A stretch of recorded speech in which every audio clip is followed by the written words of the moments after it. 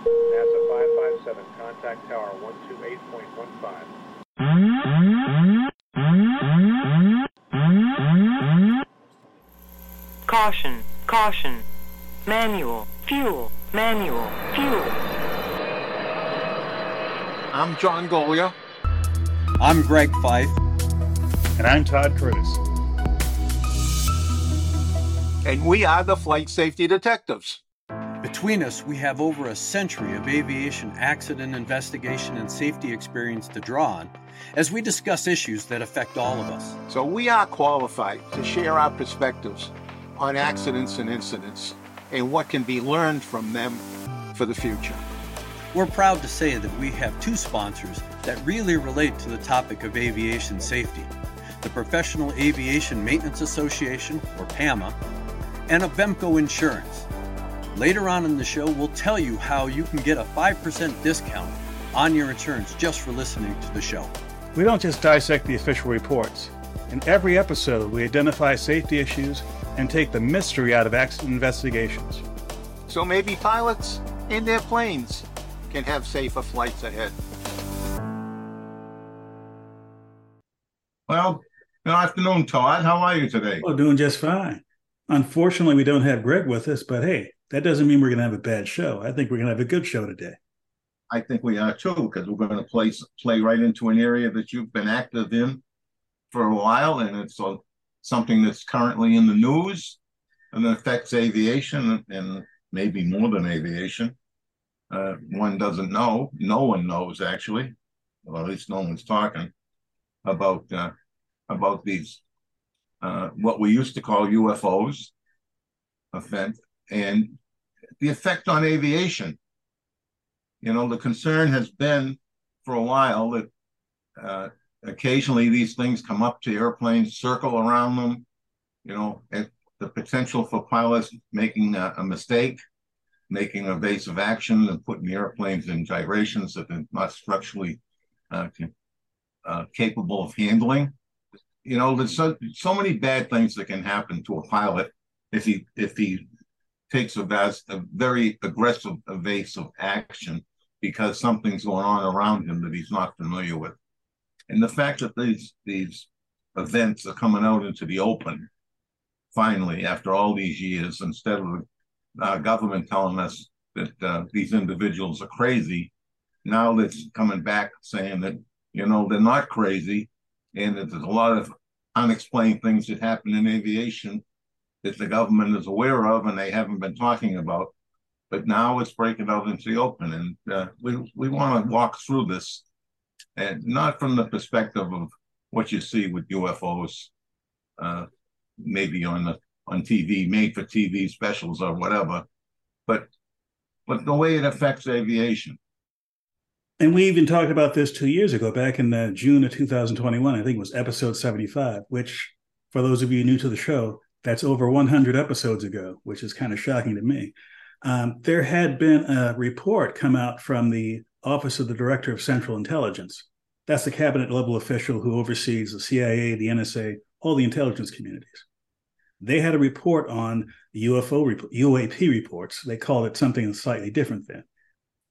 They came up with several conclusions, one of which was UAP clearly pose a safety of flight issue and may pose a challenge to U.S. national security. Now, why is that?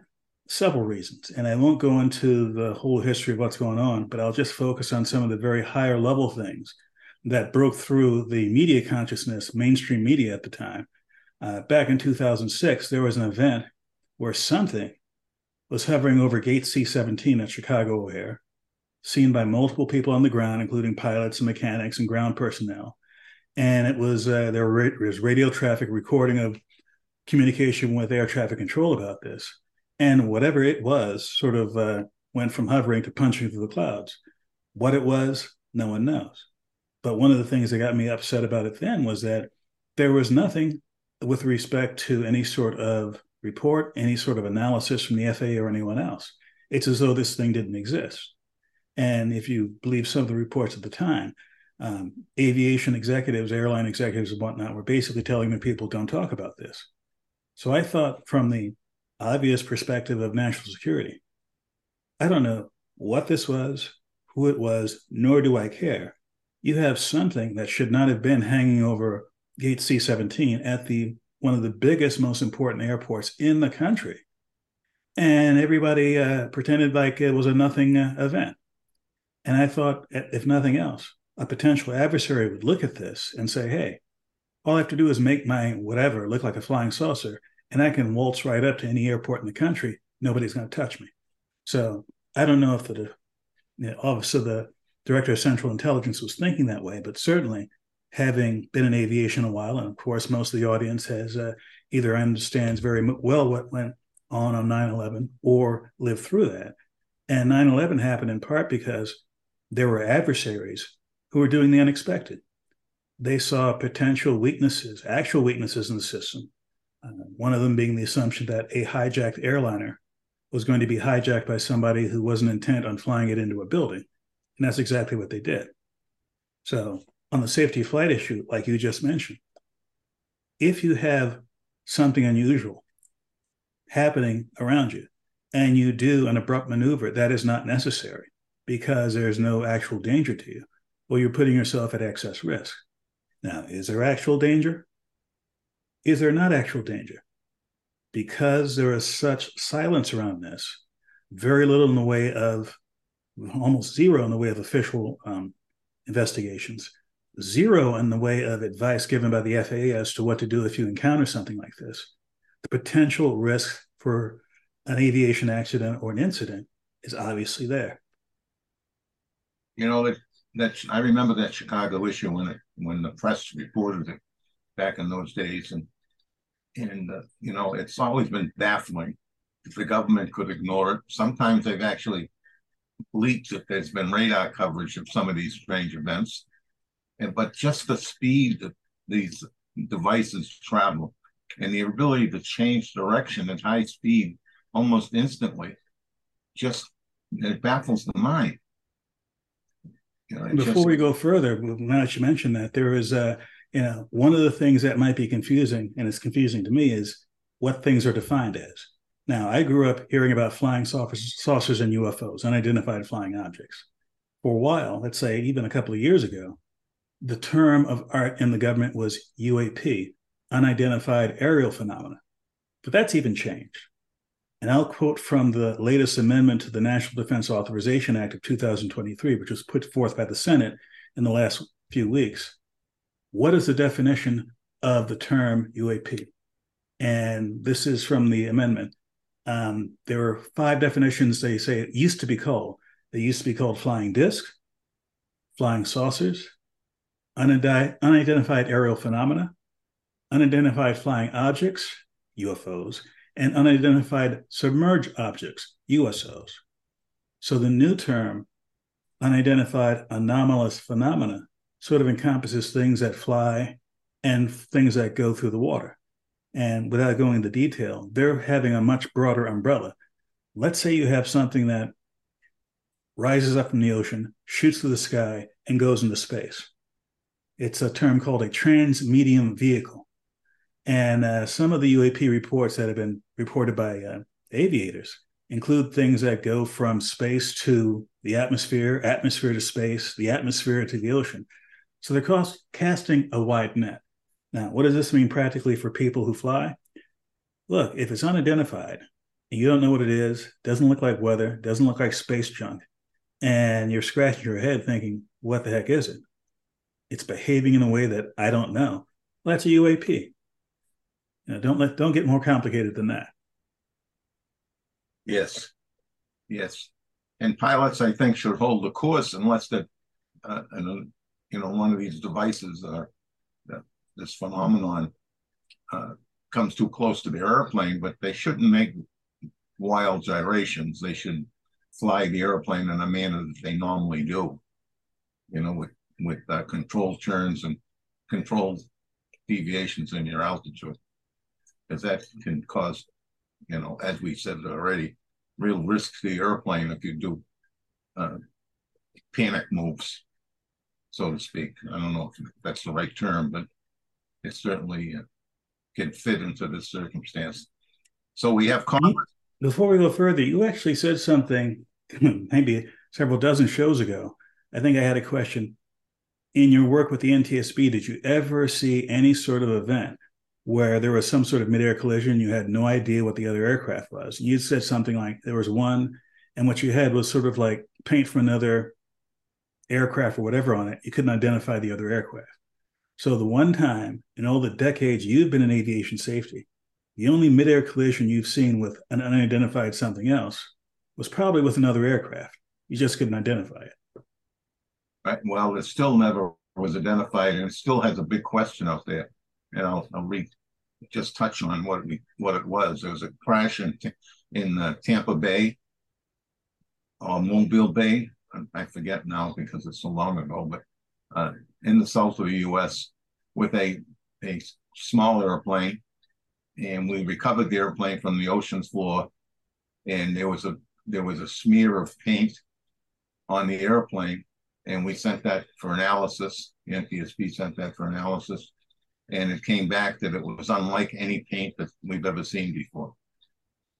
And that's where the investigation died, because where do you go with that? There was a collision, that was the cause of the accident, but there was something left behind that we could not explain. Now, if you see something coming at you, or it looks like you're on an intercepting course at something, there are procedures in place, especially if it's like a nose-to-nose sort of thing. You see the red light on the right, you turn right, they turn right. Well, they'll both avoid each other. That's been standard for decades. There is no standard for the kinds of unusual performance UAPs that have been reported forever. Yes. Now, speaking of which, I say forever, it's been reported for as long as there have been airplanes, probably before that even. But there was an event in the early 2000s. It involved two Navy jets, I think one on the East Coast, or several Navy jets, at least one event on the East Coast, one on the West Coast. And there had been some videos floating around from an F-18 showing something flying around that was unusual. It was never acknowledged as being real, fake, or whatever. 2017, late 2017, there was a newspaper story in the New York Times which featured these videos. And the unusual thing there was the Navy acknowledged that these videos were authentic. They didn't acknowledge that these were unknowns or UAPs or whatever. They just said, look, the videos you're showing there are authentic videos. And fast forward from 2017 to 2023, two of the pilots who had been involved in, or even saw them on their screens, they actually testified under oath in front of the House of Representatives in front of a hearing, where they basically recapped what was in the story in 2017. But the big thing here was they did it under oath. And I don't know how familiar the audience is with U.S. laws, but if you swear an oath in front of Congress and you lie, that could put you in jail. So these people's freedom and reputation were on the line, and they basically kept straight to the story they've been saying for years. And there was also another gentleman in that same hearing from the Air Force who didn't witness anything, but had been involved in understanding what investigations had been going on around government. And apparently, in spite of the fact that the government for years said they were not investigating UAPs, there are multiple investigations going on in various parts of the government military, the details of which were not releasable to the public. But he was open enough to say that these things exist. I was investigating them. I'd like to go further under a secure situation, but I can't do it in an open hearing. That link to the hearing is quite interesting. Would you put that in the? I do have a link to the hearing, and I believe there's a full video of the entire hearing. Okay, I think some of our audience might be interested in that. For those of you who have not seen the hearing and who know something about the Congress, this is something that could only happen in fiction before this hearing. Matt Gaetz, who is well known on the conservative side of things, and Alexandria Ocasio-Cortez, AOC, very known on the left-hand side of things, they were in the same hearing, asking questions, riveting, on point, not political. They were basically on the same team with the same goal at the same time. And if you told me before that these two would be in agreement on anything in front of television cameras, I would have said you're crazy. That was one of the least unusual things about that hearing. But that just shows you that whatever is happening, either from the national security perspective, the safety of flight perspective, or the transparency of government perspective, this is something that is currently of interest at the highest levels of government, currently of interest to the media. And at least from the safety of flight perspective, I would like to see if this could be of interest to the aviation community. And subsequently, is there things that we can do as a community to, expand the knowledge that we have of these and to put that information out there so we can evaluate it fully. It makes for an interesting conversation, that's for sure. I don't personally, I believe that we're not alone, but people that say they've been taken away by UFOs to some place and then brought back, I don't know if I believe all that, but there's not enough facts to go with any of that. But I'm totally in agreement with that perspective, in that there's obviously stuff out there, and here's what I believe. I believe that there's some unknowns here. Don't know what it is, or if there's any who behind what this thing is.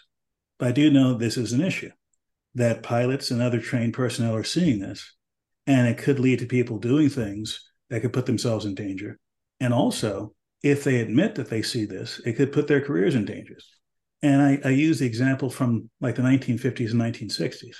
In the 1950s, when the CIA was developing the U-2 program, and later on the SR-71 program, there were certainly reports from pilots seeing things flying 20, 30,000 feet above their cruising altitude in the stratosphere, which was totally unknown to the civilian world at that time. And I'm sure the government had an interest in quashing those things because that was an actual program of the federal government. And even earlier than that, there had been reports of military pilots of seeing, in essence, lightning shooting up from the tops of thunderstorm clouds into the lower reaches of space, which was totally not known to science or understood by science. And for someone in the 50s and 60s who was a top gun military pilot to admit that would put his or her career at risk.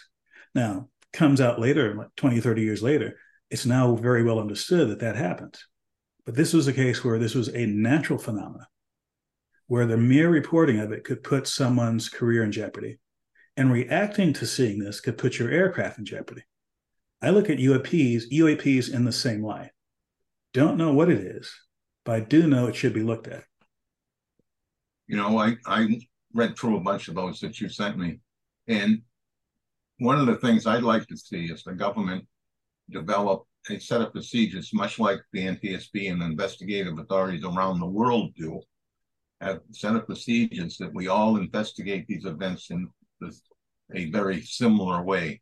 Maybe not mirrored at every location, but at least very similar, that collects data in a very organized way so that we can start to track multiple events in the same light and maybe uncover certain things.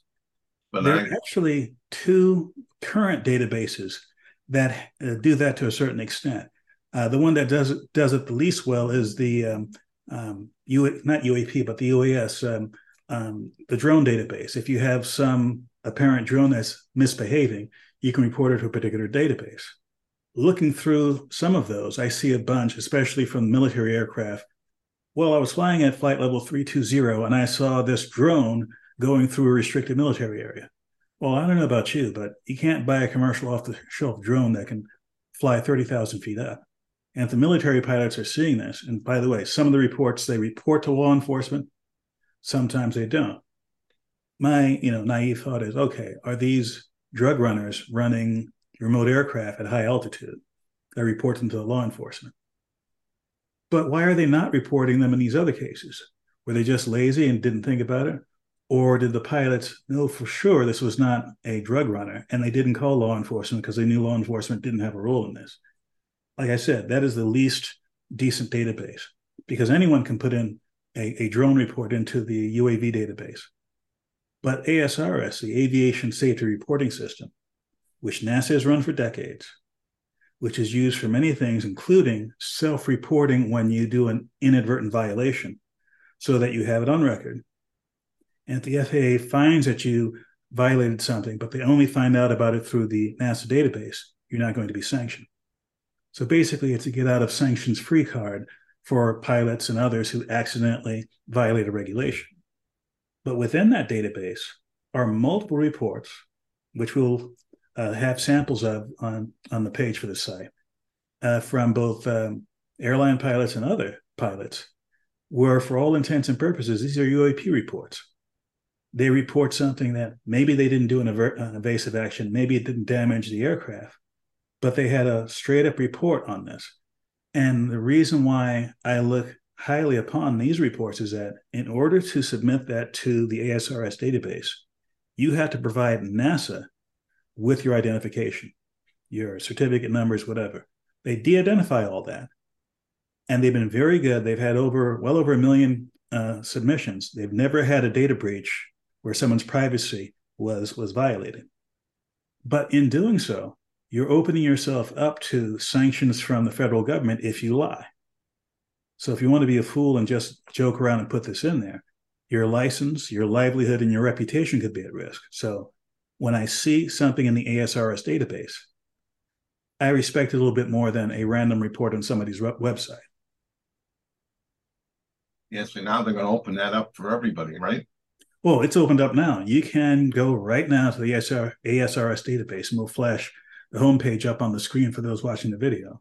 And you can do your own little, internal database search, looking for keywords, looking for locations and times. And I just did some fairly basic searches. I came up with 2 or 3 fairly quickly. And I'm sure there's some in there that are worded in such a way, but they didn't have any trigger words. They didn't use words like UAP or UFO or flying saucer. But for all intents and purposes, they're describing something that makes no sense from a conventional aviation perspective. And one kind of event I didn't see in that database, but one kind of event I think happens is when there's an encounter, whether with a natural phenomenon like a lightning strike or something else, where systems are affected, not just during the flight, but afterwards. So here's where I have to lean on your expertise. In your experience as a maintenance professional, have you ever come across situations or know people who came across situations where an aircraft had a problem, lightning or whatever, and there was some LRU or other electronic component of the aircraft that malfunctioned and you couldn't figure out what was wrong with it, couldn't figure out how to fix it, and you had to trash it because something happened during the flight and it was screwed up royally after that? We've had multiple events where an airplane would totally lose electronics in the airplane. All electrical power would go away. And there was nothing the crew could do to bring it back online. And then all of a sudden, they're able to bring it back online, and it's like nothing happened. And there's more than one of those floating around out there, where just total electrical failure, and then it comes back. Now, have you ever even heard of where this kind of thing happened, where the crew knew something was happening, but they didn't report it because they didn't want to get into any sort of issues? I'm struggling to think of them, but I have had them not write events up in flight that occurred strange, and they'll get you on the ground and say, we had this thing happen, everything went crazy, but then it settled down and there was nothing. The airplane's flying fine, and it's unexplained. It's unexplained. So yes, there are, and that was only my experience, and I'm sure that there's many, many more of those across the country. And if anyone out there has any experience with some strange events, let us know. Let us know. We're going to continue this level view, so to speak, of the UFO. And I'm going to call it UFOs because that's what I remember most. That's okay. Strange aircraft, the strange things flying in the air, events that have occurred over time. Now, if we do this again in the future, one of the events I'd like to go over is one that was fairly famous, and I'm sort of teasing a future event. This was a 1986 event involving a Japan Airlines cargo aircraft flying over Alaska, where they had an encounter with a UAP. Everyone on board, all the flight crew witnessed it. It was cargo, so it was only the 3 of them. It was seen on radar by the FAA. The FAA had a fairly extensive analysis of all the data, radio traffic, radar, etc. And according to an FAA official who has been speaking publicly about this for almost, 35 years, There was a meeting that happened with, among other people, the CIA. The CIA said, "Oh, we'd like to collect everything that's in this room that you're bringing us here today." Apparently, he had copies of everything back in his office somewhere. And he's been talking about that for years, saying, "Look, now we had this, we had this, we had radar, we had air traffic control conversations, we had military, they saw this, that, and the other." So there was a case where something happened. By the way, the Japanese captain who spoke publicly about this was grounded for like a year by the airline. Not because he did anything wrong, because procedurally speaking, he was by the book during this encounter, called air traffic control, had help coming in from the military, whatever the case may be. He did nothing wrong from an aviation perspective. He did something wrong in 1986 from the telling tales out of school perspective. And again, that's changing, but not fast enough. Yes. Well, fascinating stuff, and we will follow it to see where it goes, because now that it's out in the open, maybe we'll have some more interesting events to talk about. And with that, I have a very, very short next to last word. In my flying career, as a pilot, as a flight test engineer, hanging around airports, I have never, ever seen anything that would even come close to being a UAP. Now, have I heard stories? Yes. Me personally, never experienced any of this in my professional aviation or private aviation career. Nor have I. I'd like to take a moment to tell you about a fun new podcast called So There I Was. If you're a fan of aviation or simply enjoy hearing captivating stories, then this is the podcast for you. Hosted by former Marine pilots Fig and Repeat, this podcast shares first-hand accounts of flying experiences that will have you on the edge of your seat. Whether you're in the mood for something funny, scary, poignant, or tragic, this podcast has it all. With a relaxed and conversational tone, the pilots share their stories like you're sitting right there with them at the bar after a flight. Hear from fighter pilots, astronauts, Blue Angels, aircraft carrier captains, Navy and Coast Guard rescue pilots, and many more. Most have survived near-death experiences. Others have overcome incredible disabilities to continue to fly airplanes. You'll hear about heart-pumping moments in the cockpit, hilarious screw-ups during flights, insane hijinks off-duty, and the challenges pilots routinely face. Hear what it feels like to be shot off the bow of a carrier or into space. Experience the terror of landing on a pitching deck on a night so black that the pilot can barely taxi afterwards because his legs are shaking so badly. Hear firsthand how lonely it is to be in the middle of the ocean in a life raft on a dark night in 8-foot seas. Each story is unique and told with a level of detail that will make you feel like you were there. You'll laugh, you'll cry, you'll laugh until you cry, but one thing is certain, you won't be bored. So there I was. It's how all great aviation tales begin. On the last word today, I want to reach out to one of our listeners who emailed me, and I just happened to read it today. About the pilots and their walk around that I'm always preaching about at the end of the show. And he was in the trucking industry, and he talked about the training that they give to truck drivers about looking their rig over. So do pilots get that kind of training? Yes, they do. And Todd, you and I have had conversations about your return to flight and what your flight instructor has instructed you to look at for the airplane. So the flight instructor will convey to the student pilot things to look at on that particular airplane. Doesn't necessarily fully apply to another type of airplane. And when you transition, you may not get a very detailed level of training on what to look for. And that's why I often say that if you're not familiar with your airplane, it's a new airplane, or you're not comfortable with what you're looking at because you're doing it from your gut, to get a mechanic or somebody that works on that airplane regularly and ask them to tell you what to look for. You know, I've worked accidents where the cause of the accident was obviously something that was loose, that should have been picked up on a walk around, and wasn't. So that stuff is very important. Unfortunately, it's not where it has to be.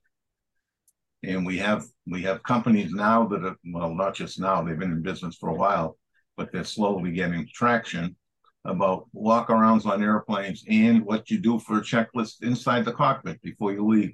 with today's avionics and the interior of the airplane has changed. I mean, I know that I started flying years and years ago, and I can hear Greg's voice in my ear about going to school with Orville and Wilbur, mainly Orville.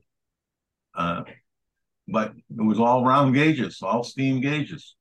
So it was pretty much the same with every airplane you went into. But today, with all glass cockpits and, all these proprietary systems between the different manufacturers, it can be a challenge. And that's the electronic side. What shouldn't be a challenge is outside the airplane, the mechanical side. And that's where the failures have happened in the past that have caused problems. So, yes, we do get some training for our pilots, but it's not where it needs to be. So, in the last word, I will still say, if you're going to go flying, plan ahead. Plan before you even leave your house or apartment or hotel to go to the airport. Go over it again when you're at the airport. Recheck things like the weather. When you go out to your airplane, do a good pre-flight. And, I keep coming back and talking to people. There was a major flaw found in one of our general aviation airplanes because one pilot routinely, when he went out to the airplane, rather aggressively shook the wing of his airplane. And after years and years, one day he shakes the wing of the airplane and it's different. And it's different than what he had before. And that ended up in a big deal when they dug into the airplane and found the attach points between the wing and the fuselage had corroded and deteriorated to the point where it was going to come apart at some point in time. And it caused inspections and a lot of activity. So please learn how to do a good pre-flight on the airplane you're flying. Do it rigorously every single time. When you get into the airplane, do the proper cockpit checks. I'm looking at some recent events on the airports. We've got airplanes in the last month. A couple of them that taxied into other airplanes or fuel pumps at the airport. I mean, those kinds of accidents should not happen. They just shouldn't happen. If you're paying attention, doing the thing, are you in such a rush that your head's down and you're moving the airplane? I mean, really. But after you get in the airplane, put that head on a swivel, both on the ground and in flight. In flight, the risks are high today because we have so many student pilots who can make mistakes. That's the whole purpose of being a student pilot, either with an instructor or without the instructor. You're learning the ropes, so to speak, and flying, and mistakes happen. So please, we are our brother's keeper in this business. Put your head on a swivel. Look around. Make sure that you're not flying into somebody else's accident. And please fly safely. Thank you for checking out our show. We really value our listeners and subscribers. Our podcast gets ranked by you and how much you like it. So please give us 5 stars in your podcast platform. We want to keep in contact with you. We are on Facebook, Twitter, Instagram, and of course, YouTube. You can email the show at flightsafetydetectives@gmail.com. By the way, if you're on YouTube, we're really working on growing the channel, and it helps if you all send in comments. Please do that, and we read all the comments. And be sure to subscribe. Remember, if you're in the market for aviation insurance, you can save 5% with Avemco just by mentioning our show. Visit them at www.avemco.com. That's it for this episode of the Flight Safety Detective. Until the next episode, fly safe.